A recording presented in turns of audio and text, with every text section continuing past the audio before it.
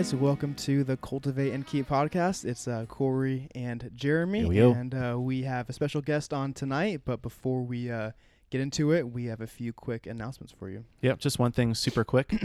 Just wanted to mention that we are doing some more interviews with some smart people like the guests we have on tonight, today. But just tune in more to see who is on, more about them. We're also going to be more active on social media, and so you can ask them questions. Hopefully, yeah. The problem is me and Corey aren't we're not on social media. Yeah, we're not ever. big on it. So, but if you ask us questions, we'll definitely answer them. So you can email us anytime at us at cultivateandkeep.com. Otherwise, you can also check out cultivateandkeep.com/favorites for all of our favorite resources, tools, books, websites, podcasts, etc. All of our recommendations. With that, I'll hand it over to you, Jeremy. How about the toolbox? Yeah, that's the favorites. Okay. That's the favorites page. Gotcha. Yeah, it's a curated directory of all of our favorite resources. Cool. All right, so tonight we have the one and only Jenny Steckler. Jenny, how are you? I'm good. I am. Are you my nervous? One and only self. Yeah, good. That was smooth. That was a smooth intro. Myself. So Jenny, we've known her for a while. She's a part of our church, Foothills Christian Church, and she has 3 kids and a husband, which we'll get into that. And she also 4 has kids? No, no 3. 3 kids I don't have a mystery kid. Okay. that we know of. And she has a ministry called In the Everyday, which is like a blogging ministry, right? With you and 2 of your gal friends, right? Yes. Yeah. We'll get into that. Yes. So anyway, yeah, we're excited to have her. A little background. Jenny actually is the, her and her husband are the people that I bought my business from, Steckler Event Company. So she is the founder of that and passed it on to me. So Yeah. exciting. I'm sure we'll get into that too. But anyway, wanted to kind of get started with a few questions. Just tell us about quickly how your upbringing and kind of how you came to know the Lord and a little bit about yourself. Sure. I can do that. And not so quickly. Don't feel rushed. Sorry. Okay. Yeah. Yeah, take No. your time. Yeah. Okay. I will at length, in depth, share about We'll cut you off if it's a little. Yeah. Okay. So I grew up here in San Diego. The 3 of us are here. Our church is here in East County. And I did not grow up in a Christian home. So grew up going to normal public school. One of my younger sister's friends invited her to start going to church with her. She was in elementary school, like 3rd grade when she started going. And their mom came up to the door one week after dropping my sister off and said, "If you ever want to come with us, you're more than welcome to come." And I jumped at the chance because their mom always took us out to eat after. She would always take us out to lunch. And a lot of the time, my sister got to spend the night at their house, so I would get to spend the night too. And so growing up, like I said, not a Christian home, very chaotic, like a lot of just kind of craziness. There was my dad, there was some substance abuse, and it just wasn't like a very safe place, not a place that I wanted to spend a lot of time. And so because my dad had some issues like mental health, substance abuse, my mom took care of us. My mom provided for our family. She always worked. Was always working. So she often worked 2 or 3 jobs at a time, like random little things she'd pick up just to take care of us. So my mom wasn't home and my dad was kind of out of control. So Was he around or just like? you know what? He actually was. My mom really did not want to get a divorce. She wanted to make it work. There were times when we would ask her, like, "Can we please leave? This is awful. We don't want to be here. We're really scared. This isn't safe." And she just said, "I can't. I can't. We're married." So it was interesting that even though my mom at the time wasn't walking with the Lord, that was a real conviction that she had. Oh, so were you going to ask me a question? No, it's interesting that she had such conviction, even though she wasn't a Christian.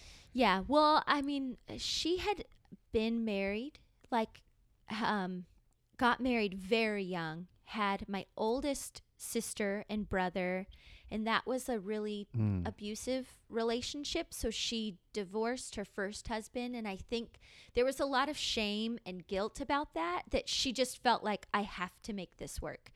And my dad changed a lot from the time that they got married to, I think my mom says, I mean, I was probably 4 when my dad just changed. So, I mean, I don't know how into that you want to get, but I found out later, like recently, my dad, entrepreneurship, which we'll get to, my dad owned 2 different clothing stores, and my mom had owned a business. A lot of people in my family owned businesses, so I feel like that's kind of in my blood, which we'll probably talk a little bit about. Yeah. But it turns out that my dad was like selling drugs out of his stores. And so Wow. at the time, I don't know, like when he was younger and like maybe even before I was born, I don't know how much he had done. But by the time that I was old enough to know what was going on, it felt really crazy. Like it wasn't a place that I wanted to be. And Something then, was wrong. yeah. And because of my dad's like mental state, he stopped working when I was probably 4 or 5. Oh, wow. Like when everything kind of fell apart, he lost both of his, like he lost his business because he just wasn't able to function. So my mom was working a lot. And so all of that is like a kind of a lot of background for why, even though they weren't Christians, my mom really wanted to make it work. And so for friends to invite us to church, it was like, yeah, I got nothing better to do. I'll be there. So we started going. They were going to a really small church in Lakeside, and I don't know how they started going there, but that's where we went. Like that's where I became a Christian. That's the church where I got and baptized. how old were you at that time? I started going to church when I think I was 9, 10. So by the time that I was in 6th grade, I got baptized. Like I was committed. I just, yeah. And was it like Tasha and Amy, and was everyone else like along that journey with you at that same time? Were they doing their own thing? Like was all the sisters, did everyone get saved at the same time? And how did that kind of develop? Well, my younger sister is the one my sister Amy, she's the one who was going to church with a friend. So we were going together. Of all, like there's 5 of us in my family. Of the 5 of us, my sister and I probably have like the strongest relationship with the Lord. My 2 older sisters had a time when they were, and now they're not really walking with God now. Life choices, just I think they were a little bit older, like out of high school, like early 20s, and Different stage of life affects them Yeah. differently. and like they've already gotten a taste of like the world, you know, and you kind of think, wait, I can't do what I've been doing. I can't do what I want to. That can be kind of discouraging if you're old enough and it's like they're still trying to figure it out for themselves, but it just feels hard. Yeah. So as of now, it's just you and Amy, right? Only 2 really walking with the Lord? And my mom and my stepdad. Cool. Mm-hmm. All right. And then so when did your parents officially split up? My parents separated when I was in 10th grade. My older sister had gotten pregnant, and she actually, like, it was kind of crazy. She ran away for the summer and then came back right before school started, and she was pregnant. Oh, wow. Can you imagine? I Jeez. mean, I think now, like, the heartache for my mom, how terrible that must have been, and like just really stressful. So that was right before her senior year, and then she came back and she was pregnant. So when she came back, it was like my dad wanted her to get rid, like, you can't have a baby. You're in high school. You need to go get an abortion. And my sister was just like, no, I can't do that. Like, that's wrong. She wasn't comfortable getting an abortion. That didn't feel like an option to her. And so my dad actually attacked my sister and went, this is kind of crazy. Yeah. Sorry. Jeez. No. It was We're both like, tumultuous. what? What's going to happen? Oh, my gosh. So my dad attacked my sister, like physically attacked her, and he ended up getting arrested and going to prison. Wow. for a while. So when he went to prison, and I mean, he had been in and out of jail. Like that wasn't the first time the police had come to our house. So all that, you can imagine why I was like happy to go to church. And I really felt like I found a family there, which we can talk more about. But so I was probably 14, and my parents. So once he was in prison, my mom was like, "Okay, I think I'm done." So, and then I mean, there was more drama in that situation. Yeah. Like what led my mom to finally be ready to separate from my dad was also just kind of crazy. Just some relationship stuff that, out of respect for my mom, I don't really feel like I need to get into. No. But then I think probably 3 years later, 2-3 years later, my mom actually was like, we kind of hounded her, like, Mom, you need to go to church. You should be coming to church. And at the time she was dating my stepdad. He wasn't my stepdad yet. So it was just like, well, if we go to church, will you get off our back? And we were like, okay. So they came to church with us like 4 weeks in a row for probably just a month. And at the end of probably their fourth service there, they both went forward and accepted the Lord. Wow. And their relationship changed a lot. My stepdad's wonderful. He's like a gift to our family. I really love him. But, I mean, they weren't really walking with God, and my mom hadn't felt loved in a long time. And so there were just some elements, like as a young Christian who's just like so naive and thinks that everything's like just really simple and black and white. And I'm like, Mom, that's wrong. You shouldn't be doing this or you shouldn't be doing that. Like I had zero consideration for her life or her experiences. Yeah. So I look back now and I was so disrespectful and really like bratty to her. But I also am like, well, I'm glad I bothered her enough to get her to come to church. So even to that accounted end, for something. yeah, God's grace, covered that. And there's been a lot of healing in like different relationships. So my mom and my stepdad, I call them my parents, have faithfully been walking with the Lord ever since. So, and then my dad, after he got out of prison, he just couldn't pull it together and was homeless for several years and didn't want a relationship with my sisters and I. And I think that a lot of that was because he was ashamed. I mean, you don't really want your kids to see you in that state.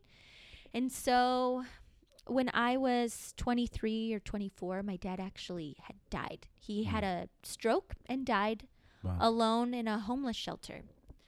So, which is just tragic because he actually was, I'm okay now. Yeah. But still, I mean, Yeah. that's so hard to deal with. It was, but you know what? Even in that experience, like a month, I hadn't had any communication with my dad for probably 6 or 7 years. And so probably a month before he died, I started having dreams about him. And it was like the Lord was preparing me and helping me to process and already like grieve a relationship that we didn't have. And then when we got the phone call that he had passed away, it was like his probation officer like called my mom. Then my mom called to tell me. That's how we found out. Otherwise, we wouldn't have ever known. We would have just wondered. But it was pretty crazy. Just God's hand in that. Like he was so gracious to me in that he allowed me to begin to process that so that when the time came to really accept, like we haven't had this relationship and we'll never have this relationship, I was like ready to go there. And it took me that whole month. Yeah. I didn't understand why. It was the weirdest thing.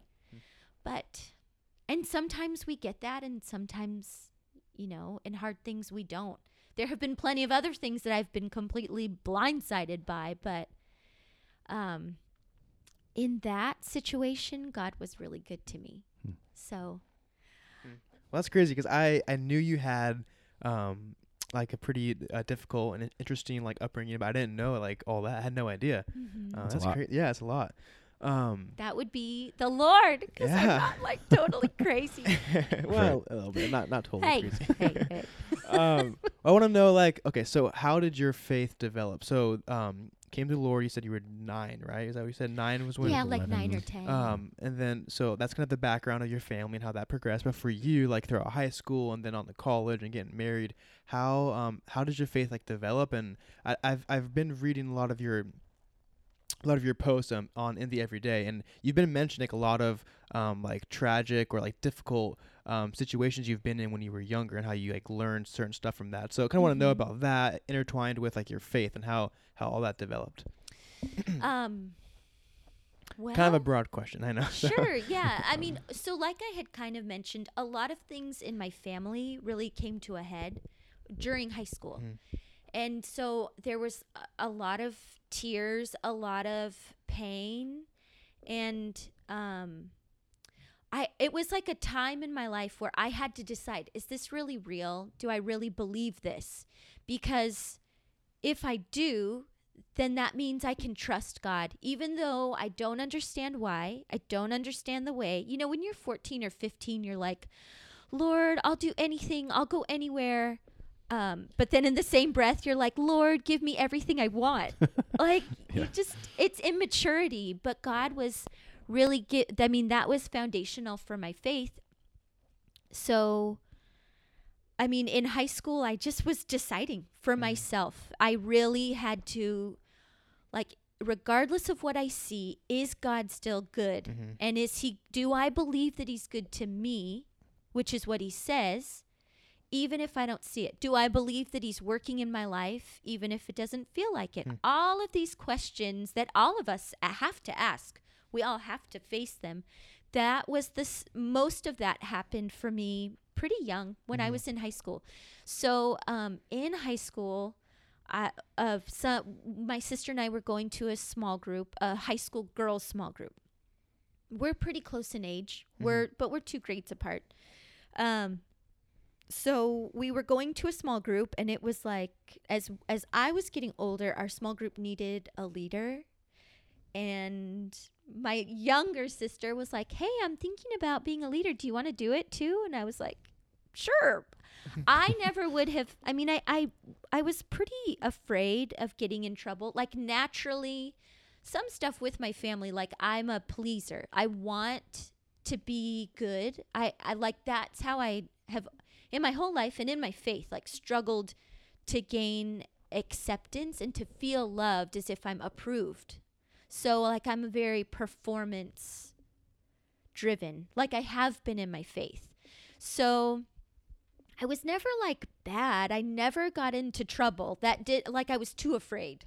I was too afraid of disappointing, I don't know, somebody, and like too afraid of, I guess, being more than anything, like getting in trouble and getting caught. And I didn't even know what that would look like, but I didn't want to know. It just really didn't appeal to me. So, I thought, I mean, I guess I'm well behaved, but I never really thought of myself as a leader. And so my sister was like, well, hey, you know, I'm going to do it. I can be a leader. So I just thought, sure, why not? Like, I just tried it. And so we led a high school small group together. And then after I graduated, started going to school, just like at the local community college, and then transferred to a state school. But I had a lot of time, because you go from, going to school every day to just like 2 days a week. And you're like, this is awesome. I'm working part-time and going to school some. And so I just had more time. And so the first thing I started doing that was like a ministry that I chose to do was an after-school Bible club for middle school aged kids. We call it, you guys know, Higher Ground Club. Yeah. But for anybody who doesn't go to our church, I just started doing that and then picked up a shift at a teen center. And then I just started doing stuff because I wanted to. Like, it was a response to my faith. So it went from like, sure, I'll try it, to, hey, like, I'm serving and this honors God. And this fills that performance need. Like, I'm feeling really good about myself. I must be a good Christian because I'm really busy with ministry, which I've kind of heard you guys talk about a little bit, like a full-time ministry. Just like there's definitely a culture in our church and like young adults to do a lot. And Right. I think it's easy to get caught up in that because that's what everyone's doing. But I mean, there are definitely worse, like peer pressure things to get caught up in. So it was a good place to learn and grow in my faith. And then I actually ended up working in the youth department. Like then they did start paying me. Yeah. Made the big bucks. They're like, you're here so much. We'll give you more stuff to do. So then I worked, I mean, off and on at the church over like 11 years. Like I'd leave after I graduated college. I went and got like a full-time job. Then I came back. Then I was like working at a church. You don't really make any money. So I need to like support, because after I graduated from college, my mom was like, you should probably live on your own. I think that'd be good for you. I was like, I'm planning on living here forever till I get married. And she was like, no, that's not good. Like, that's not the right thing for you. If you want to be an adult, you have to be an adult. So, and looking back now, I'm glad she did that. But I didn't, at the time, I thought, you're kicking me out, Mom? My perfect life is ruined. Like I can't spend all of the money that I Yeah. earn at my part-time job. Well, by then I was like getting a full-time job, Yeah. but it's like I can't just spend all my money on myself. So, but that was good. I mean, I needed to grow Yeah. up. So my faith by then, you know, by the time that I'm in my early 20s, graduated from college, and like I'm starting to live my life completely on my own and independent even of my parents, by then my faith was my own. Like I was pretty grounded. And like I said, in those more difficult years, the Lord had really like built, like I had a foundation in my faith. Yeah, and I like what you said about like a lot of what you did, like ministry wise, or just kind of like attending church and like basically doing what's good and what's right. You said like because you wanted to, like you saw that and you chose it. And I think that's good. You know, me and Corey come from our background's a little more different, right? We came from that being like what was normal. Like everyone was doing that, and that was kind of just what we kind of fell into naturally. But I like your perspective is different. It's that you came from a much harder, more difficult of a background, and then you chose this for yourself. And I think that's good. I like that a lot. Yeah, I feel like everyone comes at least to a place where it goes out of like either a need or an obligation, and it turns into like a want and a desire to do something. And I was just reading I've been reading through C.S. Lewis's Mere Christianity for the first time, which I don't know how that's the first time that I'm reading it ever. But he talks about, one of the later chapters where he talks about love and about what he calls charity, and how love is not a feeling. And he's sort of like dispelling these myths about what love is. And he talks about how love is an act, and in love is completed when you do something, but it's still like you can't do it out of obligation or out of guilt or out of convenience, because that's what everyone else is doing. It has to be out of a want and a desire. And that's always like a funny like thing to balance when you're a Christian and you're serving and you're working. And am I doing that? Like, am I going to church because I want to be here, or am I going to church because if I don't, then someone's going to wonder where I was, or because I should go, quote unquote. So Yeah, and I think that like want and desire I think when someone like who grows up in a Christian home, like that want and desire comes like later on in life. Like once you are on your own, you kind of experience a bit of life. But for you, it came much earlier because of where you came from. And I think that's good. I like it. Yeah. Well, and another thing, just to kind of, which I kind of touched on very briefly, but like the church really did become a family to me. Yeah, you said that. I mean, my parents, like I've worked things out with my mom and I have a better relationship with her now. But like when I needed someone to talk to, I went to someone at the church. Like my high school small group leader she made herself really available to my sister and I, because we started leading in the midst of like a lot of crisis in our family and in our life. And they still like let us do that. And she was very patient with us and with me. And I felt really loved by her. And she actually ended up being my mother-in-law, my high school small group. really, leader. I was gonna Yeah. ask oh my who gosh, it was. you're kidding. Yeah. Wow. I could not have imagined that at the time.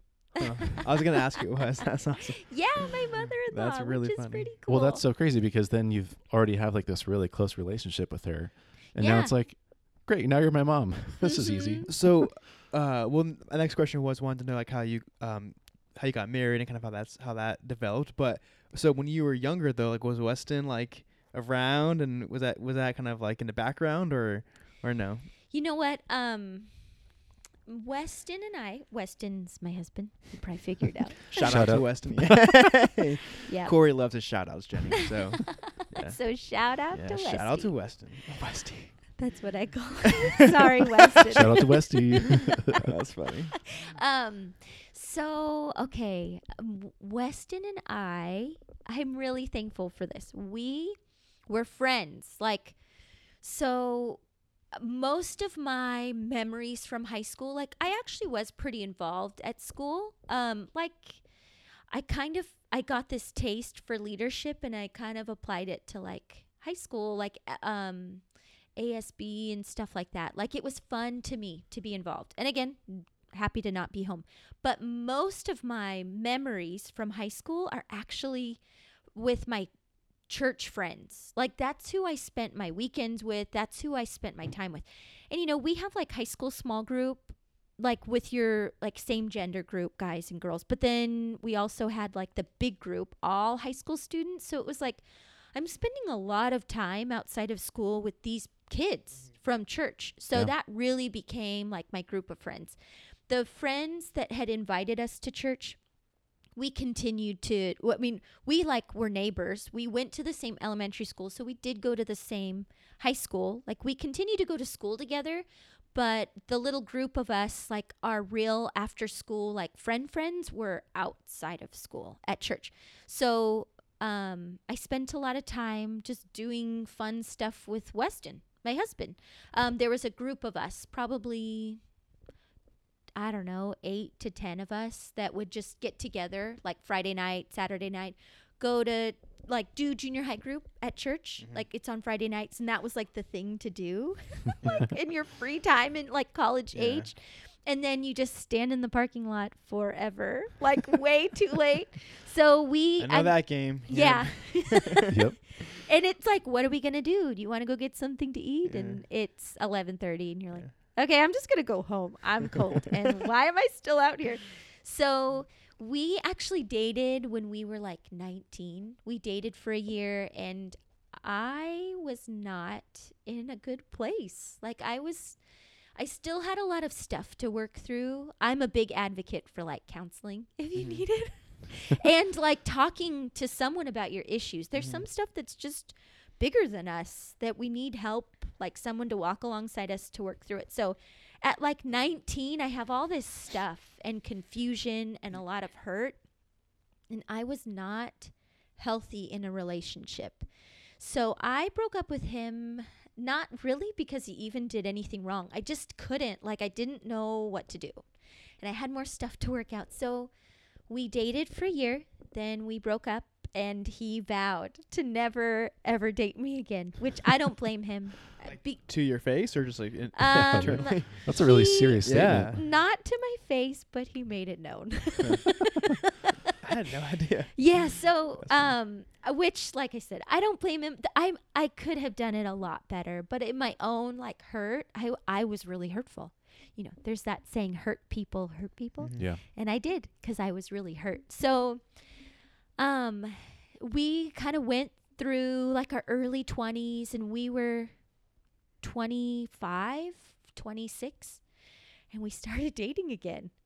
And when we like Wow, so like 4 years, 5 years. it was Longer, like 5 yeah. or Jeez. 6 years. Holy Yeah. cow. So we were like around and both got to a place where we were okay to be around each other, like continued to go to the same home group, which I'm sure was fun for him. I was just kind of like, oh, whatever, I'm just here. I don't know. I don't remember that really being a big issue. Like we kind of moved on, but we both have gone to the same church forever. I mean, I started coming to Foothills when I was probably 11, and he had been coming there since he was 7 or 8. Oh, right. Yeah. So we were around, like we learned, which I think is really good, even when, like, I've had my own issues working within the church, like coming from an unhealthy place. You know, you can get hurt when you're just doing a lot of stuff and you feel kind of used up. And Weston's had his own experiences, but we've both just learned you don't leave just because it's hard. Like, we both have been at this same church for better or worse. Like, we're both committed and we're here.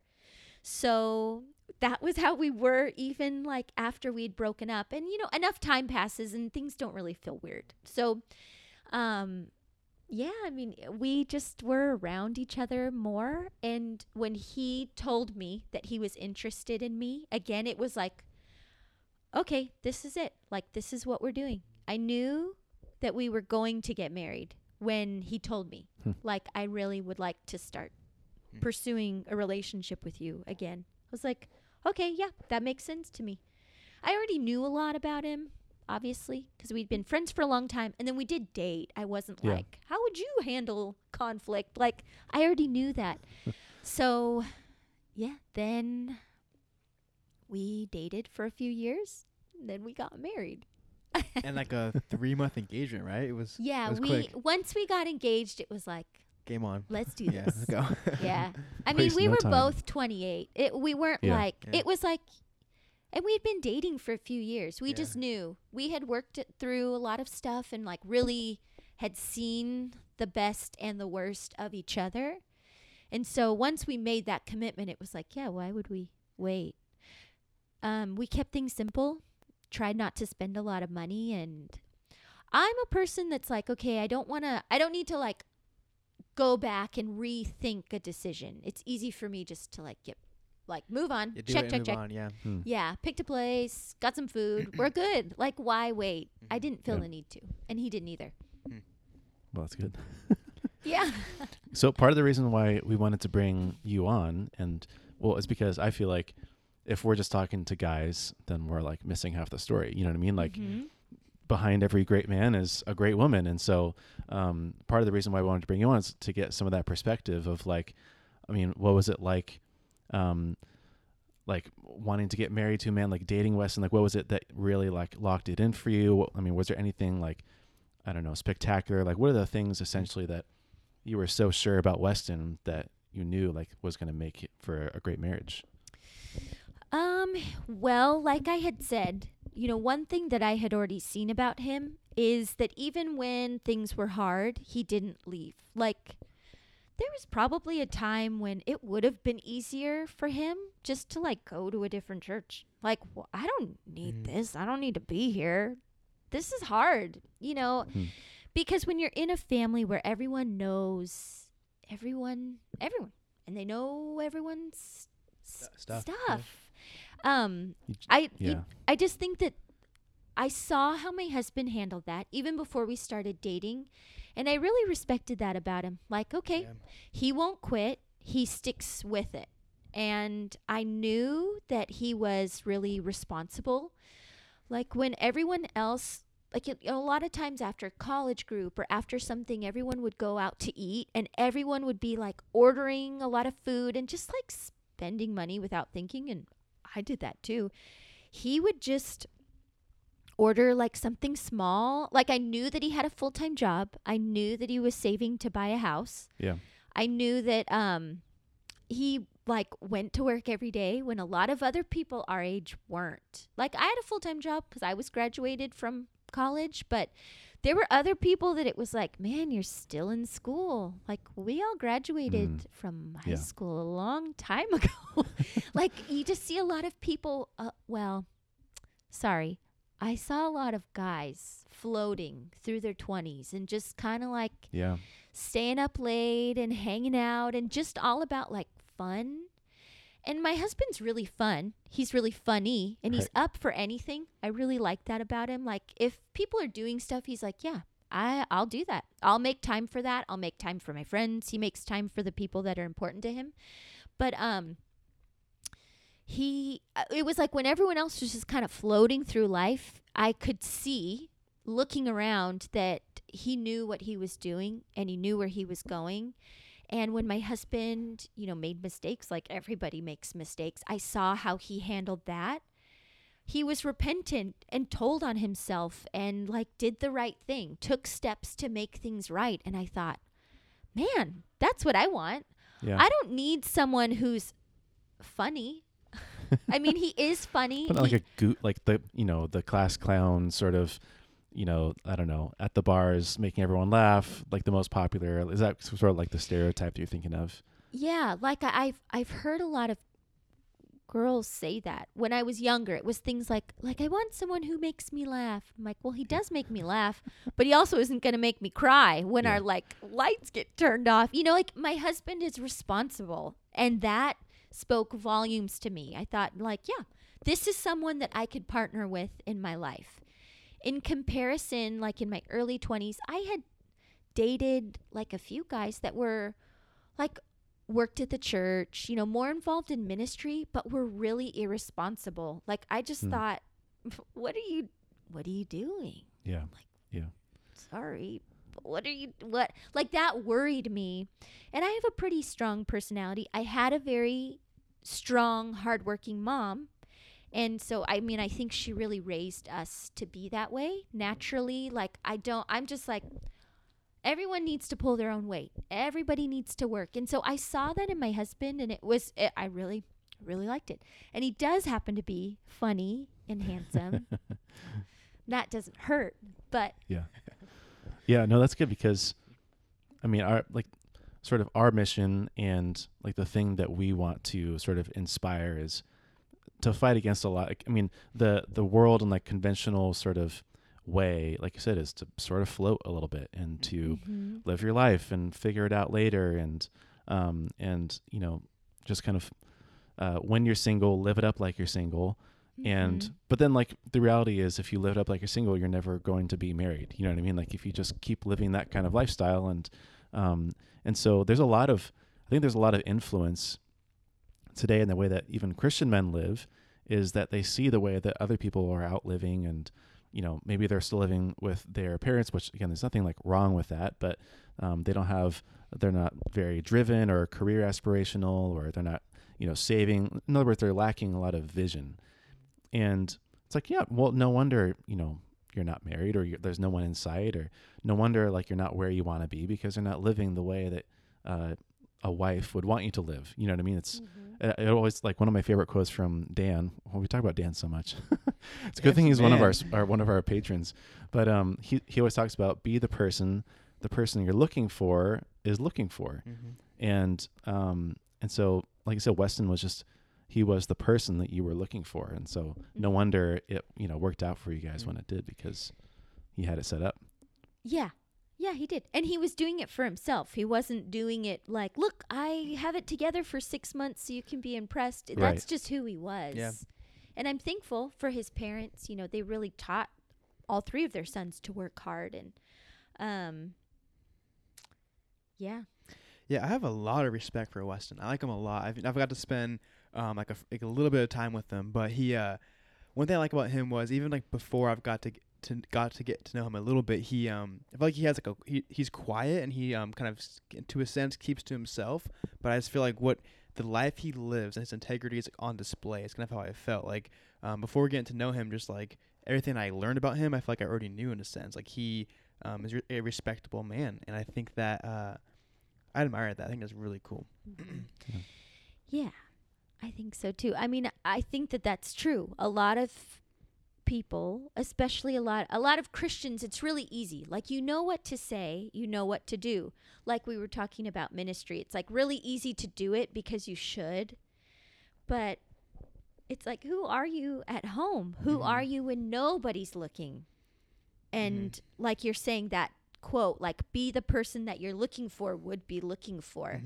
And I think that that's kind of missed. Like, at least, I've been in the same church the whole time. So, I mean, maybe I have a little bit of a skewed view, but what I see a lot, like what I did see with the guys that I was working with at the church, I was like looking around, like they wouldn't show up. Like it was like, okay, I did enough, bye. Or like one time I did hear somebody say, I don't get paid to do that. And I thought, maybe you don't understand this place. This is a church. Most of us are missing it, buddy. Yeah. And I mean, like there are some boundary issues that can get kind of blurred when you're working at a church, but it was like the heart of like, nah, I've done enough. but I think that, you just touched on something that I know maybe we'll get to it a little bit more later, but like young guys, Say it, Jenny. like Don't hold I back. think Don't we hold any all- punches. I mean, we all know what a man's supposed to be, Mm-hmm. but yet so many guys want to, like, what am I trying to say? I think that we live in this culture that, like, everybody wants to be somebody. Everybody wants to, like, be known for something. Social media has created a lot of confusion, like what has value and what's important. Like, I've been thinking about this idea of an influencer. Like, an influencer is someone who tells you what to buy or where you should go on your next vacation. Like, that's such a funny concept. Like, being, like, for a man to be influential is, like you were saying about my husband. Like, he doesn't tell you how hardworking he is. Mhm. You just see that he gets stuff done. Mm. And when Right, he I like tells that. you he's going to do something, my Mhm. husband will do it. Mm-hmm. Even when he's like, gosh, why did I no say? matter the cost, he'll do it. Yeah. Even if I'm like, why did you say? He would do that. I will never Mhm. tell my husband, just blow it off. Mhm. Because I don't need a man like that. I need a man, and my sons need a dad Mhm. who's always going to do what he said he's going to do. So when everyone else is trying to be something, like, or be seen as something, guys, be what you know is right. Even if nobody is watching, nobody knows, the Lord knows. And the Bible talks a lot about that, like the hidden Yeah. person of the heart, leading a simple, quiet life, being hardworking. If you don't work, you don't eat. Like, all these things that are, I mean, I would think are givens. I don't know that they are for a lot of younger adults. Yeah. I'm glad you said that. So there's two, well, I would say three things that I feel like Weston, like really taught. I mean, stuff I already knew, but I'm not sure why, like it clicked so well when I watched him do a few things, and it kind of like clicked in my mind. And one of them was, we were at Lowe's and we were picking out wood to make some tables. Mm-hmm. And when you're picking out wood, like they're on these big racks, and there's like, probably 300-400 pieces, and you have to go through them all to find the highest quality pieces of wood. And we're going through them, and we like emptied out a whole rack, and we probably had like honestly like 200 pieces of like heavy 2x6 red wood. It's heavy, right? And so we made a big mess, and most people just leave it there. And we like go through it all and load up our little like dolly, and I kind of thought we were gonna move on, and Weston's like, come on, let's put it all back. And I was like, oh, and he was like, Girl, what? and Don't they and have it- people here to do that? and again, like basic, right? Basic concept, like, like leave the place, the same way you found it, right? That concept. And he got, basically what he said was like, yeah, I like to just basically like make these guys' jobs easier. And we put it all back like very neat and clean. And I'm not sure why, like, again, it's very basic. Like, my dad taught me that as well, but it just clicked, and we were in a hurry, and like we had a lot to do, and no matter what, like we put it back the right way. And I thought that just stuck with me for some reason about Weston. And then that same day, we were at your house, and we were working on some tables, and we could hear, I think it was Oliver inside, like screaming. One of the kids was like yelling, and it went on for about 5 minutes. And finally, he like puts his tools down. He's like, I'm gonna go help my wife. He's like, oftentimes, he's like, when Dad walks in there, the kids obey. And he like walked in there and like did what he did and came back, and it was like quiet. And I just thought that was like, interesting. Like, again, like basic concept, right? We know that, when oftentimes when house gets crazy and the mom's, trying to tell kids what to do, they have a different fear or respect for dad, right? The big bad dad. But I just thought that was interesting. Like he came in there, like handled business, and then went back to doing his work, went back to producing. And I saw it. I really, that sat with me a lot. And I again, like small things like that, where he just acts and he does it and makes it happen. It really caused my respect for him to like go deeper, That actually makes me think. I've heard a lot of guys say, oh, I had to babysit my kids. Like, oh, my wife is going to do something, so I've got to watch the kids. Like, you're not watching someone's kids. They're your kids. It's not babies. Your That wife's is a not going to ridiculous pay thing to you. say. Yeah. Yeah. It is, but you know what? I hear it a lot. So Yeah. that is one thing, like when you look at the biblical example of a family, it's it's not so much that a woman is, I feel really strongly about this because I personally really like to work. So I thought a lot about this. And I've like done a lot of like soul searching and reading. Like, I want to make sure that I'm operating out of the right place as a woman who likes to work and has kids. I'm responsible to my family and to my kids. But in a way that is different than my husband, sure. But at the same time, like, the biblical model is I have to give credit, in Ashanti Feldhahn. I feel like I cannot say her last name right. In a study that she has called Find Balance, it's talking about that. Like, what does the Bible say? What is biblical womanhood? But she's talking about how the biblical model is working like a man and a woman, husband and wife, working together in a home and raising your children together. Like, I think that it's so easy for a lot of guys to think, I don't want to harp on guys. I really do. I'm just saying, like, observations. And I think that there's a lot of great men that are doing this, which I'm really thankful for. But I think that our culture, like, just kind of paints men as like, oh, you just go to work and then you come home and you sit in your chair and you don't, like, the kids are the wife's problem. And that's not like the biblical model at all. And I think that a lot of good God-fearing men are raising their children. Like, we're raising future men. That's who, I mean, we have 2 sons and 1 girl. And my husband takes that very seriously. Like, he is very concerned with the people that our kids are becoming. And I really appreciate that, because sometimes I'm like, I'm just concerned with surviving because you're making me crazy. But he comes in and he could yell. I mean, sometimes he'll kind of get their attention, like, hey. And then they'll stop freaking out and look at him. And then he gets down on their level and he talks to them. I was going to say that. That's what I observed as well. Yeah. Continue, though. Sorry. No, well, good. That's all I had to say about that. Yeah. No, that is fascinating, because I feel like there's a lot of things where, like, you wouldn't really realize or recognize maybe in yourself, like, I'm doing something because I've sort of subtly picked this up from other people, or just this is maybe my conception of, like, how this is supposed to be. Like, I have to babysit the kids, or this isn't my job, or, you know, this is something my wife should do. But you have to check yourself. And, like, I mean, I wonder how many people, it's funny, like you mentioned, like, I've read up on this and I've studied this, because how many people really would go through the trouble of, like, am I living the right way? Is this the biblical model of the way that this should be done, or the way that we should parent? Or would they just kind of, like, live in ignorance? You know what I mean? Like, you don't know what you don't know, and I'm just going to do the best I can and sort of see how it works out. Or wait for someone to tell you that it's wrong, or that you should do something different, and then change. But I'm not going to change or think any differently until someone says something. You know what I mean? But, like, I mean, that big one, like you mentioned, the babysitting your kids, quote unquote, like, that's, I never would even thought about that. You know what I mean? It's just, it's funny that you said that. Well, when you get there, you might be like, yeah. Do I have to? I mean, some days. Yeah. I love my kids, but yeah, sometimes I'm like, okay, bye.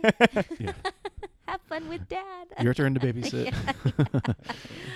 Mom's out. Yeah. Off the clock. Just kidding. So let's get into the business you started. So I wanted to ask, so you, in that time, you saw an opportunity, right? You saw something and you went after it and you created it and started from nothing. So kind of tell us about that and kind of the how and the why. And yeah. Okay. I will start by saying I do think that everything that we did is completely repeatable. Nothing crazy, complicated, a lot of hard work. But I think if you're willing to do that, anyone could start a business. I think that there's some parts of starting a business, or, like, you know, some elements of a business that if you feel kind of out of your depth, you should definitely ask for help.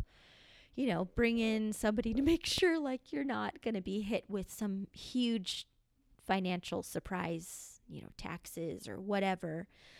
You want to do everything on the up and up. And if you don't know if you're doing that for sure, like, talk to somebody.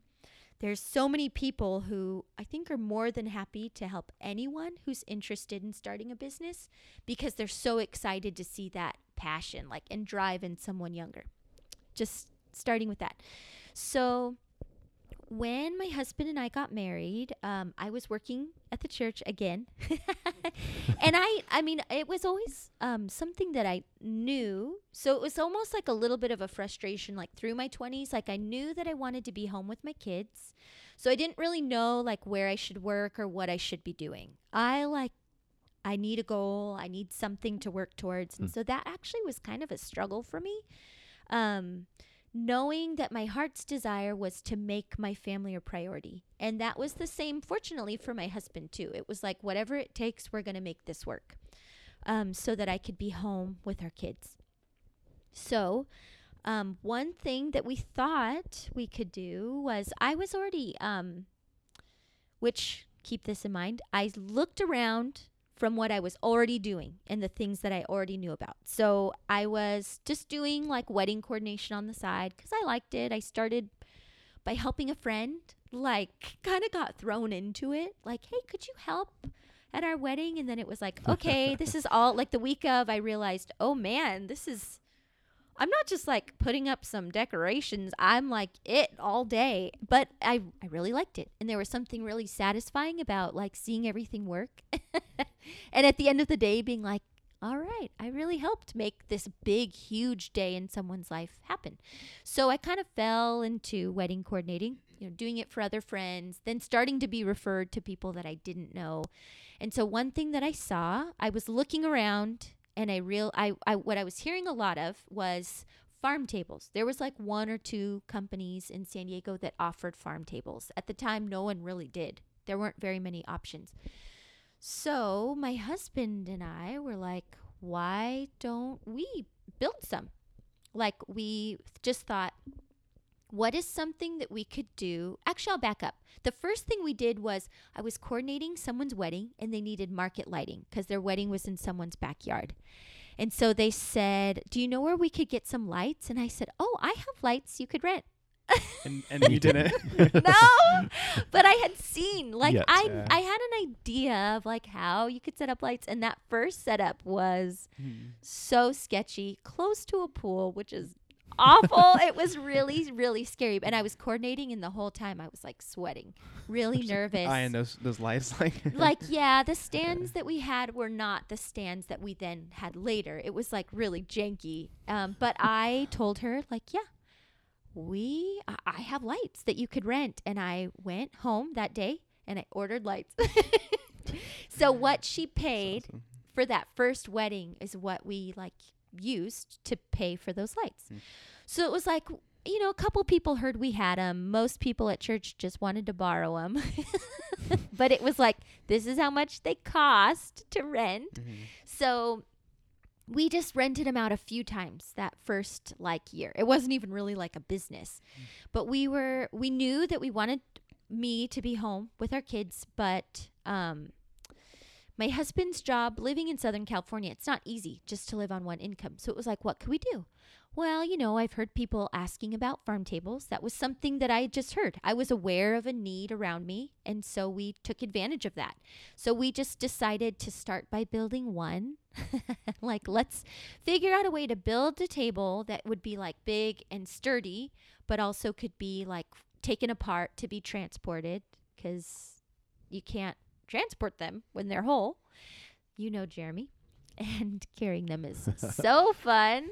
So the Beast, as we call it, is still on the truck. Yeah. No. That one's in the very back of the stack. Yeah. Like Desperate Times. Yeah, we don't touch that one. Because we made that one out of a different kind of wood, and it was way too super heavy. In case you didn't know the Beast. Yeah. We call it the Beast. So we were like, okay, my husband, being a web designer, mapped it all out, and figured out how to do it and how much wood, and has zero waste, next to no waste, uses every little bit of every piece of wood. So we were like, let's start. We're willing to risk what it would cost for us to lose the price for wood for 10 tables. Let's just build 10. So, we were very adamant about never having debt. We never wanted to lose anything, especially because we were thinking about starting a family. You don't want to get yourself in the red.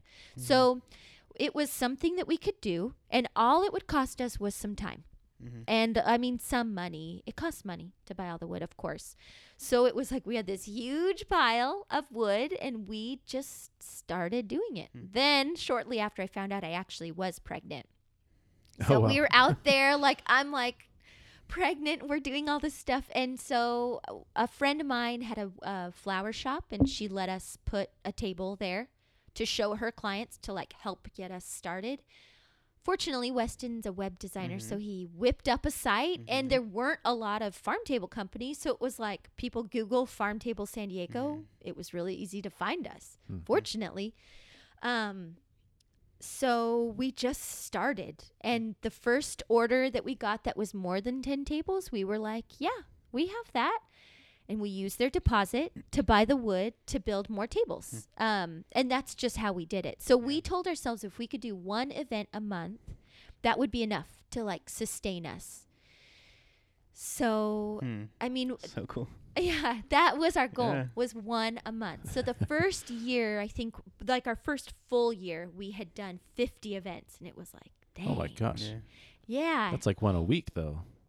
It was like, yeah. And I mean, the season's only like 8 or 9 months. Right. So there were some weeks where we had more than one. But yeah, it was like, I was out there like pregnant. I was out there with a baby strapped to me. Like we just did it. Yeah, Weston was telling me. That's cool. It was, people were very nervous. Like, is your water going to break right here? Like one of our first jobs, You were pregnant doing jobs?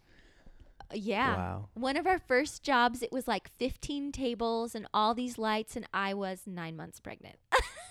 Oh my God. I had Oliver the next How week. did you even reach the table? I mean, I feel like Actually, you know, it's you should be impossible. impressed. Yeah, I had to like hold him With way your far back out. and- oh my yeah, gosh. so like I Those had forearm- to. It yeah, that's couldn't burn. push on my stomach, so it was like, Weston, do you see how strong I am? For real. But the more, that's another thing about a business is the more you just do it and you build your muscle. Like we found out what we were capable of. And that was something like I said, entrepreneurship, funny word, was like in my family. Like my mom had started a business. My dad had businesses. Like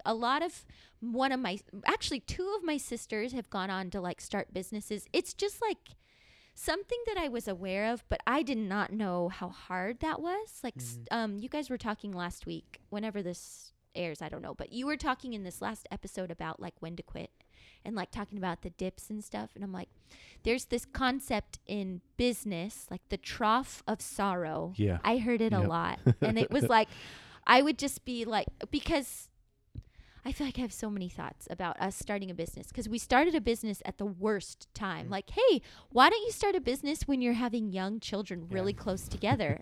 Great idea. Like, overwhelmed by everything. And in the end, we got to a point where that was like not the right thing for our family anymore. And the timing was right for Jeremy. Worked out. It really, the way that our business like was handed off is like a whole separate story. Just how easy it was. It was God's handiwork. It was unbelievable. I mean, I tell people and I'm like, oh yeah, I just had a conversation. Then they bought it. Like didn't go through a broker, nothing. But I mean, the Lord taught us what we needed to learn. And when it was time to quit, it was really easy. It made sense for us. Yeah. And it felt like quitting, like it felt wrong. And because, you know, a lot of our identity was wrapped up in it. Like you build this thing and it's like our other baby. Yeah. So then we bit the bullet and quit. But, I guess I should back up a little bit. So we just started like by using the money from the business to put back into the business. So we only took out what we needed, and then we would put the rest back into the business. And I'm glad we did that. We were able to get it somewhere where we had something to sell. Yeah. So. Yeah.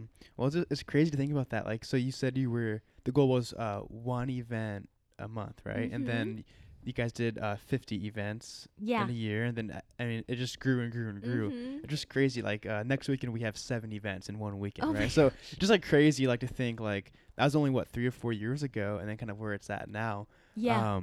That sounds like a nightmare. Yeah. I mean, we as a young family, we just were okay with not doing that. Like, we would just turn stuff away. We would say 2-3 events max.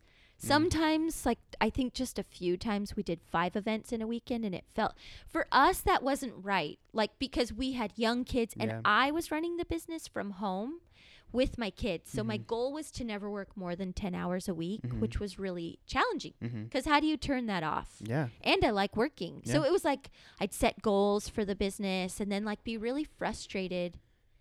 I guess that's one thing I can say. Having a business, like, okay, when you have kids, you're like, I want to be the best, biggest version of myself. Like, kids become your why to do things that you never really thought you could or would do. But then at the same time, those same kids make it so much harder to do that stuff because they need you. Like, they need a parent. Yeah. So it was like, I'm doing this so that I can be home with them. But now I'm honestly kind of irritated because they're in the way and I'm trying to work. Yeah. Like, that's not right. So I really learned a lot about myself in that process. But I'm so glad that we did it. And I don't know what's next, you know, what that'll look like, but we'll do something else. So, like, you said a little bit, but overall, like, what were the main reasons why you guys decided to sell it? So obviously, like, kids was kind of the main, right, the main reason. But anything else that, like, were the prompts to, like, you knew it was time to pass it on? Well, the reason that we knew it was time was because I had like a pretty hard couple years. Like, it can feel really lonely to go from like interacting with adults in a workplace all the time to being home with people who don't talk because they're just needy babies. Just scream. Yeah, and our kids, which I've kind of mentioned, are all really close together. So, like, we had our kids, like, within all 3 of them. Like, we had 2 of them were 1.5 years apart. And then when my oldest was 2.5, does that make sense? He was 2.5 and we had our 3rd. Like, they were all really close. I'm so thankful that we have her, but we were not planning on having her that. It was like, let's wait a while. And my second was only 6 months old when I found out I was pregnant again. And I cried. I love you, Goldie, but I cried because it's like I have this business that my husband was really incredible and great and hardworking and built everything. Like, that took a lot of work for him on the front end, but the day-to-day was on me. And I had all this other stuff that I wanted to do, and I felt like I was getting further and further away from it. Like, how can I ever get to the things that, like, I really want to spend my time doing? That was really hard for me. So after I had my second, it was like I just was feeling like this is too much. So we actually took a step back in our business. So we went from like 50 events to 120 events to the next year. I think we only did like 70. And that was our choice. We were like, as long as it doesn't die, let's just get through this time when our kids are really young and we'll go from there. Like, we had to be okay with that, which was really hard. Because I wanted to like hit goals. I couldn't, it was like hard to just be okay with it just being almost like stagnant. That felt like failing and that felt like quitting to me. But it was like, what are our priorities? We're doing this for our kids. Then we need to make our kids a priority. Like, success is not what the world tells us success is. Me having a relationship and being home with my kids and not barking at, like, angry and frustrated with my kids all day, that is success. 20 years from now, however many jobs we did in a year is going to be like a blip on my radar. And I was trying really hard to keep that eternal perspective. As a mom, that was hard. I really felt the pull of both. So it was like kind of trying to figure out what to do. And we knew at some point, like, we'd probably sell it. We didn't want to do it forever. But then I had like a real health scare. And I just really took stock of my life. Like, is this it? Am I out of time? Am I going to die? Like, I had a I ended up having a benign tumor that it needed to be removed because it could still metastasize. But I mean, I had this lump and it felt really like, what scared me was I went to the doctor and it was like, go get an ultrasound so we can look at this today. Don't wait till tomorrow, go today. Then the radiologist is going to come in and talk to you about about the results. Like, don't leave. I'm like, what? Everything felt really urgent, like really rushed. And that really panicked me. Like, do I have cancer? Am I going to die? And that it was like really scary. And then within a few days, like they biopsied it. So, and then I had to wait a week to get my results. And in that week, I thought I had so much regret about how I was spending my time. Yeah. So like for you, doing this business is the right thing. And for me at this point in my life, it really wasn't. Like I realized that I want to work and I want to do things that matter more to me. And like my work, whatever I'm working on, needs to have more control. Like I need to be able to control my time more than whatever job I'm doing is controlling my time. It like really woke me up. Yeah. And so as soon as I found out I was okay, we were like, okay, we're selling our business. I mean, it was like that day. Yeah. Okay. Like it was something we had kind of tossed around, but it was like, I feel like I've got a second chance at life. Like I can't waste it. Like this life is a gift. And I just kind of, I mean, I knew that, but I didn't know that like I do now. I really feel like that experience changed my life. And I'm really caused you to thankful. reevaluate. Well, I love how like it intertwines because like you said, there was the right time for you to do the business, but it's not anymore. And now it's the right time for me. And then you said when it was time to sell, it was just so easy. Like it was literally, I think it just kind of came up casually around Connie. And then like she literally called me the same day. And then like, I think we met the next week and then like it just started happening, you know? Yeah. And it's just funny like how it intertwines. And Corey knows like for me during that season of life, like it was probably like a year and a half where I was like wanting something new. Like I was ready for a change. Like specifically like I wanted to either like start or take over like my own business. And so I love how like God like orchestrated that. Like it was such good timing for me and same as for you. It's like our lives like intertwined and it worked. And so it's just such a crazy. cool like testimony. And it's really cool. Like it literally couldn't have been better for both sides, you know? And so yeah, man, it's awesome. I know. I love it. I know. Because, I mean, initially when I was talking to Connie, it was like I didn't really even know that about you. She was just like, yeah, I mean, I built a table and I'm not doing that 30 times. And so it's just like so crazy. The very thing that we were doing is like the very idea that you guys had. So we were considering like starting like a table business. Right? Connie like spontaneously had the idea and the same day went and bought wood and built a table. And then like the following weekend happens, run into you and you guys need to talk about it. And then like the following week, like we're sitting down, like drafting a contract. So it was really crazy how it all came about. But that's so cool. So what's next for you? What now that it's off your plate, it's been I think 7-8 months. But where are you spending your time? And I know you've mentioned like you like to work, and that's something you try to balance. So what are you doing now? What's your focus and kind of what's next in your life? Well, I mean, I have actually Catching up on sleep. Yeah, because now the baby, she's almost 2 and I'm like finally just getting back to normal in every way. I feel like my life was really just overwhelming in every way. Because, like doing a lot of stressful stuff on not a lot of sleep and just not taking care of myself because I couldn't. It was like, this is temporary. I will. Like, it wasn't like I didn't care and it wasn't like I didn't know. There are just times when you just go, this isn't forever. And I'm going to make sure that it's not forever. And I did, you know. I'm catching up on my sleep. And one thing that I've talked to you a little bit about, Jeremy, I gave Jeremy a book. Did you read it? I'm in process. Or listen to it? Listen, it's an audiobook. Which I didn't put it on my list, but it's a good one. She looks at her hand. Well, we'll put it in the show notes. Yeah. Please do, because it's a good one.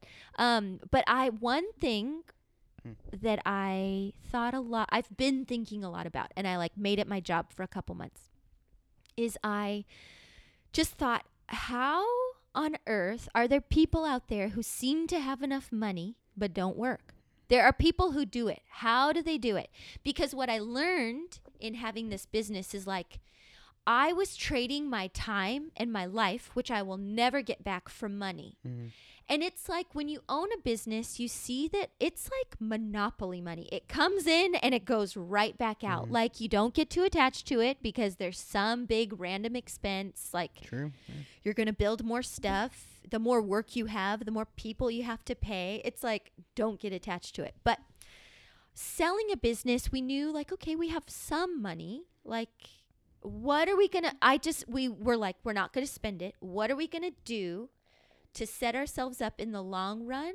So, because how can I put this money to work? So I spent like a lot of time just thinking and reading a lot about that. And Weston was like, yeah, make it your job. Let's make some money off of our money.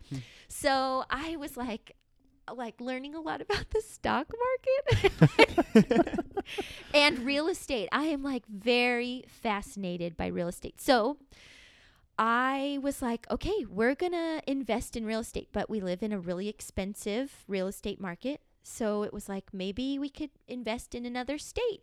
My parents live in Texas.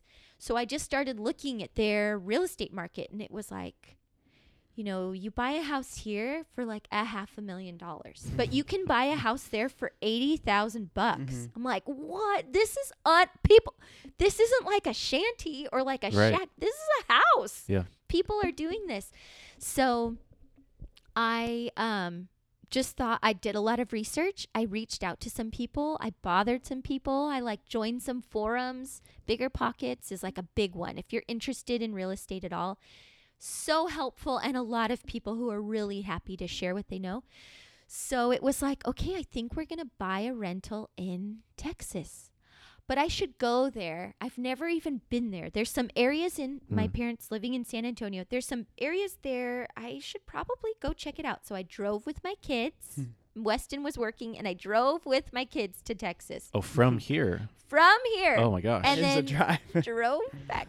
But it is so crazy. So I took a step. And again, this was like the same. I learned from my first experience. Like me, worst case, I'm visiting my parents and like wasting a couple hours with some real estate people.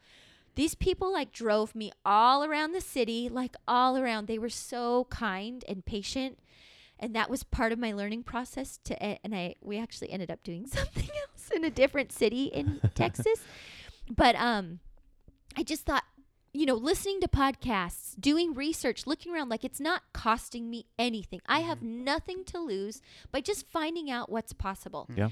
And I had already learned that starting a business, like, you know, a little bit of time and a little bit of money, you know, for us, I guess it would cost me the price of the trip. Driving and trying to just give my kids snacks Yeah. the whole way there. The emotional cost of having Yeah. kids in your car for that long. Yeah, the months of my life I lost. Just kidding. Actually, they did a lot better than I thought that they That's would. good. So I went and I talked to a bunch of people, and I shared something like on social media, like, hey, I'm coming to Texas.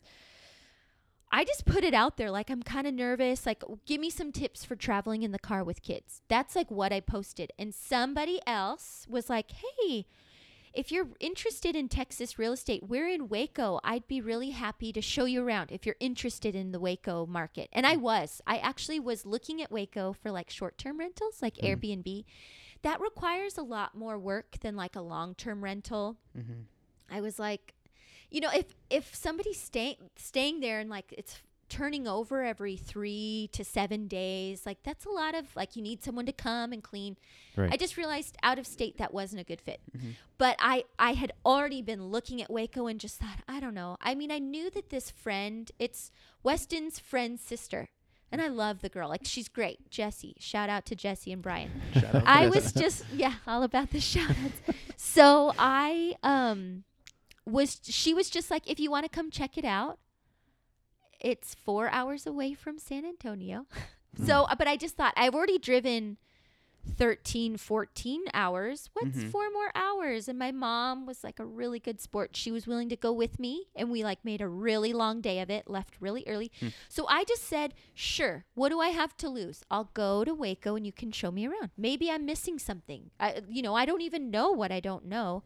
So I went there, And I was like, my mom had the kids at Magnolia Market like for hours as I was driving around with them. They drove me all around town and we're just talking. And I just was like, they were saying that they had lived in Vegas, done a couple flips, and moved to Waco the year before and had done one flip successfully there and decided that they wanted to pursue it more.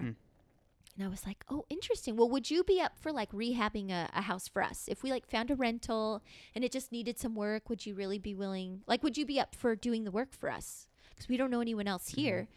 And they were like, well, yeah, I mean, we could do that on the short term, but we hope to get to a point where we're so busy that we're, too busy to help someone else. We're like busy with our own flipping business. What we're really looking for is a partner. We need someone to help us. Like they were able to pay for a lot of a project, but not the whole project. And it was like, really?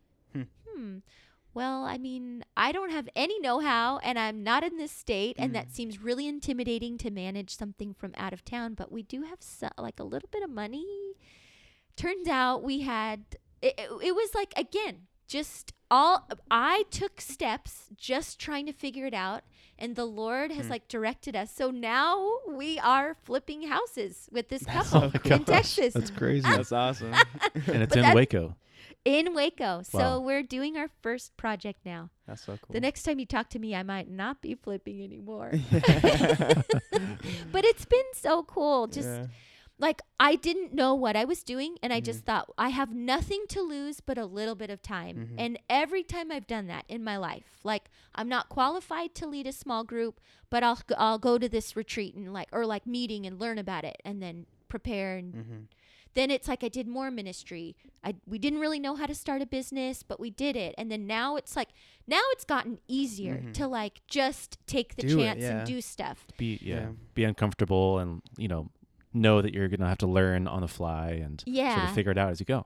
And even just seeing that, some of my experience managing a business has been really beneficial. Like I keep the books and everything's online. Like you can do everything online. So the husband's doing the work. The wife is working in like a normal job. So they're living off of her income and we're living off of Weston's income. And we both just like put this money in a pot and we're just keeping the money in it. So the hope is that it'll grow. So like we can pay cash together to do one project. And I mean, we both agree that we don't want to do it forever. We'll just kind of like take it year by year. But that's like not even really what I'm doing. It was like I had just wanted to like get all this information. So that's something that like I'm really passionate about is like more people could and should be doing this. And I think that money is keeping people from living their calling.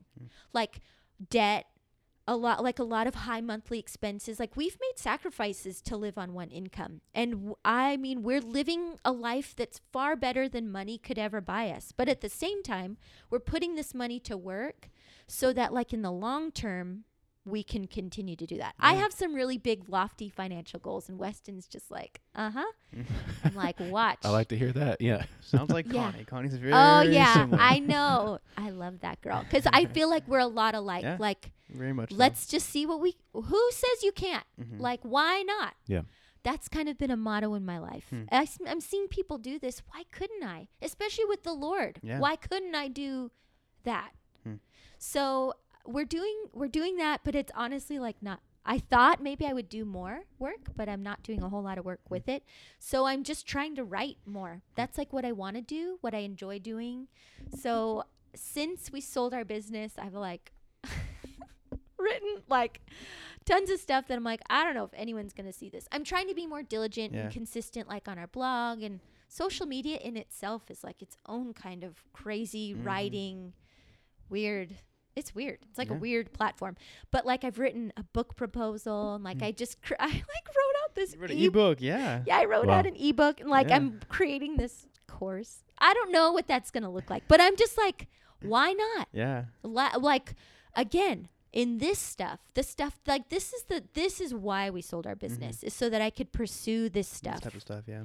'Cause I love it. And I'm like, if I'm making money over here, I don't need to worry so much about what I'm doing, whether or not it makes me money, because I'm making money in another place. Like worth and success, like, is not what we think it is. Like, I find so much satisfaction in like being diligent and consistent with my kids, in being consistent in writing, making myself available for mentoring or just different relationships, ministries, like things that I want to do and I could not do. And there's a time, even if I wasn't working, where with kids, I maybe, couldn't have done it anyway, but that's like a season. Yeah. So anyway, that's what I'm doing now. All sorts of stuff. Way more than I would have thought. I would have thought, man, I'm going to take the next year off and we're going to figure it out later. But you just keep the ball rolling. Just keep going. Well, me and Corey always talk about that lesson of like really anything you want to do, you want to learn, like you can do it. Just put the time in, figure it out, and like get to work. And like you are like a living example, and like in so many areas where you've like put that into practice. And so I think that's something that we can take with us. Like really, if you have an idea, a vision, something that excites you, just go do it. Like it's as simple as really spending time to learn. And so thank you for doing that, and as a woman, like setting an example for us and like helping us. I know, I'm like, damn, I need to step up my game. Like, I mean, it's honestly really impressive, and it's just like encouraging and exciting to talk about it. I could talk about this stuff all day. I could talk to you guys like, do this, try this, look at that, read this. Yeah, Jenny is constantly like sending me stuff, like read this, listen to this. And we haven't even really touched on in the everyday. Do you want to just talk a little bit about? I mean, that's sort of been going on. Like during all of this, right? Yeah. I mean, yes. When did that start?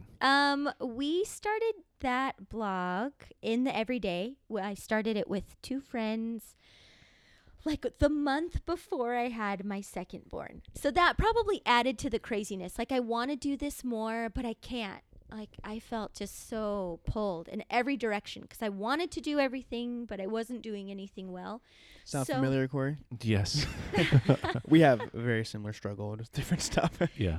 That's funny. I mean, when you have a lot of ideas, it's like hard to stop. Anyway, and you can do everything, but you cannot do it all at the same time. Yeah. Like, that's what I've learned, especially as a mom, and being patient with that. Like I'm never going to get this time back with my kids. I would be kicking myself if I wasted it chasing stuff that is important to me, but not as important as them. So in the everyday is a blog. I mean, our real focus, like if we're writing to somebody, it's Christian younger women, like 20s, 30s, maybe even 40s. So all three of us are moms of young kids, which is kind of why that blog has been like a lot of on and off. Like all three of us at different times, we've each had two more kids, like since we originally started it. Right. So now all three of us have three. And it's like having to be okay with not posting for a while. Like there was a whole year when we didn't post an actual blog post. All we did was like occasionally post on social media.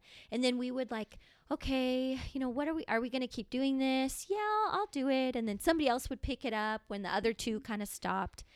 And so I'm picking it up. I mean, like, they're welcome to do it as much as they can, but we're just in different places. Like, they both have kids that are younger than me. So I'm able to give it more time and more thought. And I'm not, like, this is why I stopped working in, like, a paying business so that I could pursue this stuff. So we share a lot on social media and blogging. And then we've always had like a shop portion that sat empty. So we like want to do more and more like resources for moms, women. Like we have devotionals that we've written and kind of shared in different areas, but we want to like start putting all of that in one place. So we want it to be a hub, like for women to seek the Lord and encourage them to seek God in their everyday lives. Hence the name In the Everyday. Yeah, I love that. Well, very similar to what we're trying to do as well. Yeah, like the sister of Cultivate and Keep a little bit. That's right. Yeah, that's sort of our vision too. And like I mentioned before, we have our cultivateandkeep.com/favorites page, which is sort of like a directory. Up and live now, right, Corey? Oh yeah, no, it's up and live. It's still not in the navigation yet. We just realized the other day that's not even like easily seen on the website. We're like, what are we thinking? Wait a second here.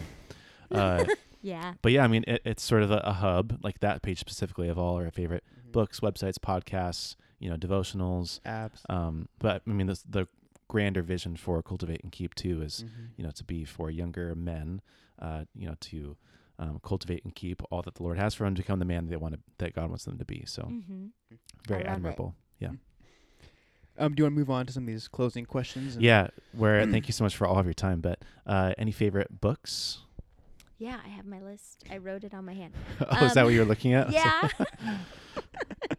I just thought, I'm not going to bring paper. I'm going to forget. I guess different the than paper. Dan.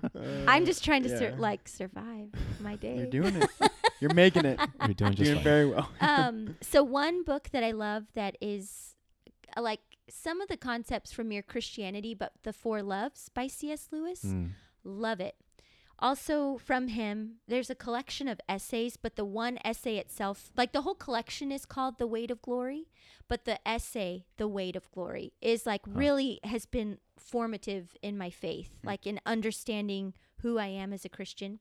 So The Four Loves. Did a smear? No, I was like, what did I write? Another book that's a little bit loosely like faith related is A Million Miles in 1,000 Years by Donald Miller. It's really good. It talks about story, like how life is a story. And it's really, I've read it a few times, like just thinking about what is the story I'm telling with my life. And then more money focused, that just a few things that I've kind of been learning about. Like one book that's like a standard in personal finance is Rich Dad, Poor Dad. Yeah. It's a good one. Have you guys read that? I read it. Yeah. I think when I was 18 or 19. What'd you think of it? I liked it. Yeah. I mean, that was like sort of kickstarted my interest and sort of like drive for like entrepreneurial kind of things. And it's a little bit outdated now in some of like the practical sense, but like the concept and as a whole, like of your rich dad and your poor dad and just the different lifestyles and the way that you think about money and life and how you use it was, it was amazing. Yes. I was like, what? This makes so much sense and it's so simple, but Yeah. I've never thought of money that way. Like I can put my money to work to buy me the things that I want instead of just buying the stuff I want and then have no money. Right. And especially as a Christian too, like, I mean, you have to remember to look at everything through the lens, but I think there is a lot of biblical principle in there about like not being a slave to money, living paycheck to paycheck, not allowing money to be the driver of how you spend all of your time and your priority to make the bills. And especially talking a lot about debt and how, he talks about how your house is not an asset and how a lot of the things that we think of as normal and conventional maybe are actually hurting our lives and our ability to advance the kingdom. And so I thought that was very good and sort of transformative in the way that I thought about money personally and how, also kickstarted my interest in, well, how does God want us to use money? And there's lots of verses obviously in the Bible about how God wants us to use money. And there's like this idea that like money's bad and you should have enough because you should be responsible. But if you want more than you need, it's kind of greedy. And the Bible doesn't actually say that. The love of money, like what money can buy you, is the root of all evil. But money itself is a tool that can do a lot in the kingdom of God. And kind of on that same vein, another book that is more faith focused that I love, and it's such a cool like perspective, and it's told in a story, is a book called Lifeonaire. Like instead of millionaire, it's life, like Lifeonaire as like one word. It's written by two guys, and I don't remember their names. Really, just such a good. It's like they talk a lot about just the concept that you're like we trade our life for money. And like the things that we want to be doing, we can't really do because, especially if you have a lot of expenses. It's a good one. Yeah, add it to your list, Jeremy. I'm writing these down. Yeah. I already sent Jeremy another book called Set for Life by Scott Trench, which I've heard of that, but it's good. He'll share it with you. Okay, cool. We'll put in the show notes too. Yeah, it's a good one. Just like what you can do in a really short, focused amount of time is pretty cool. Yeah, awesome. So, who do you look up to, and who are sort of the people that, I don't know, you go to for advice or that you follow on social media or their blog, website, or even, I don't know, people that you admire and that you sort of try to learn from?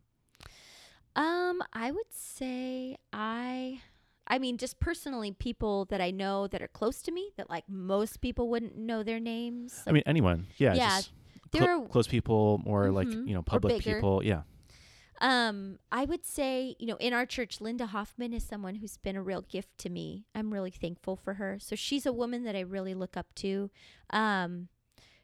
There's also an author. Her name is Sally Clarkson. She's really helped shape my perspective on my kids and motherhood.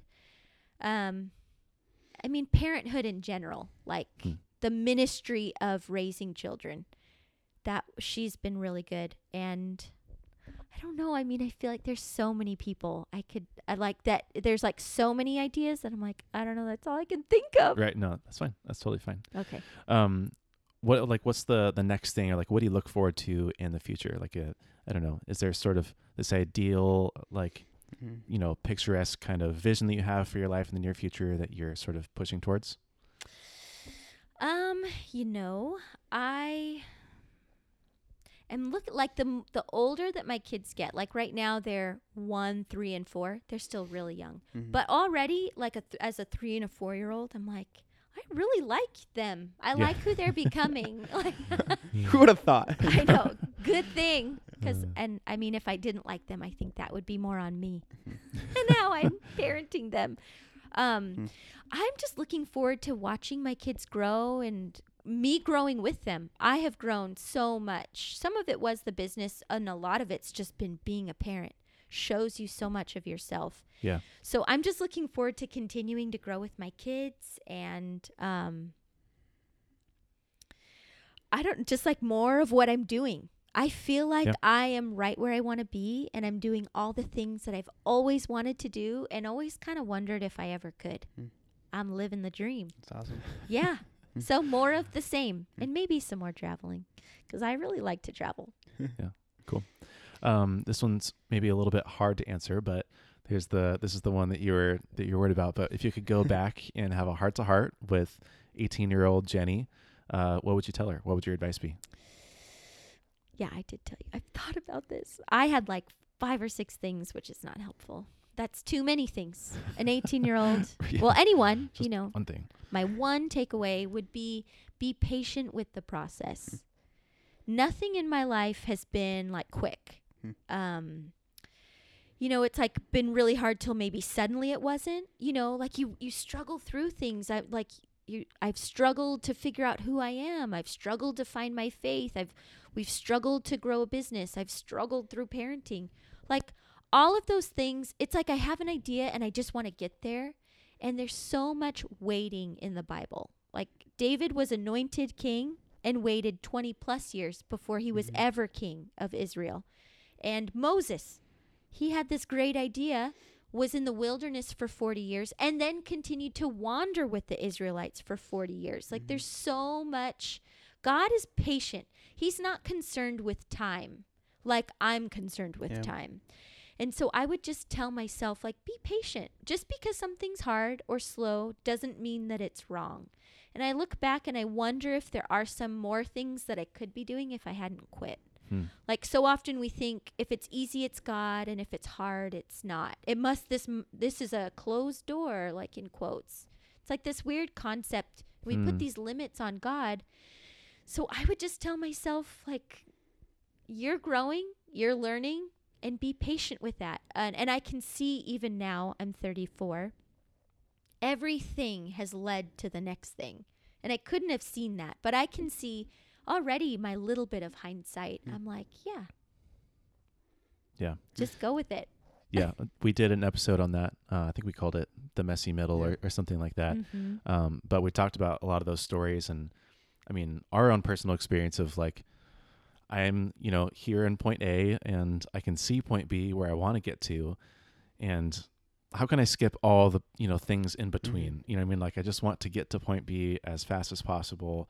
And it's hard to have patience when there is a process and there is a lot of work involved, and there is a lot of waiting and a lot of, you don't know maybe how long it's going to take or how much work is going to go into getting to that place. But you have to sort of, like you said, trust the process, learn to enjoy the process, be patient with the process. So that's good. Well, and the process prepares you for your promotion, like whatever the next thing is. I thought I was nice until I got married and I had kids. Now, like, there's nowhere to hide. Like my short fuse, my lack of patience, all of those things are exposed. And that's part of what makes the middle so messy and so painful. It's because we're like, dang, I'm not who I thought I was. I'm not where I thought I would be. But that's the way that you get to where you want to be. And who, like Christ likeness being the goal, is there. Awesome. Well, if you could say one thing to the next generation of Christian men and of young men in their teens, their 20s, 30s, what would you say? I would say that the world needs what you have to offer. Like we kind of touched on it earlier, the idea that like the world kind of paints guys as either sleazy or lazy or workaholics, like one of those extremes. And I think that is probably really discouraging. I could imagine. I mean, as a woman, that's different. Because there's this other swing in the other direction of women are all powerful, all knowing, all capable. Like, it's really unfair, and it's really a shame. So I would say, men, make no mistake. Like, God made you the way that he made you because we need you. And we need what you have to offer. So whatever you want to do, whatever you want to try, whatever you're thinking of, just step out in faith and do it because the world needs what you have to offer. Yeah. I think that's it. I love it. Well, where can people find more about you? So what's the website for your guys' blog? Our website is intheeveryday.net. .net. .net. You're right, Corey. So if you couldn't find it, that's why. It's kind of weird. And then on like Instagram, Facebook, In the Everyday. Cool. Find Perfect. us there. Yeah. Well, thanks so much for joining us and spending time away from your family, away from all of your projects and all of your stuff that you're working on to be with us. This has been super fantastic. Really it good. was. Oh, well, thanks so much for having me. Yeah, it was a lot of fun, and we really enjoyed it. So thanks again. And maybe we can have you on in another few months when we have an update on the next. What's on the next thing. the new? I know. In a year, I'll be like, now I'm doing this. Yeah. Have you ever heard of Arbonne or Amway? Just kidding. No, I won't do that to you. That's funny. That's funny. All right. Well, Jenny, thanks so much. Yeah, thank you. Thank and you. Cultivate and Keep listeners, we will talk to you in the next one. Yep.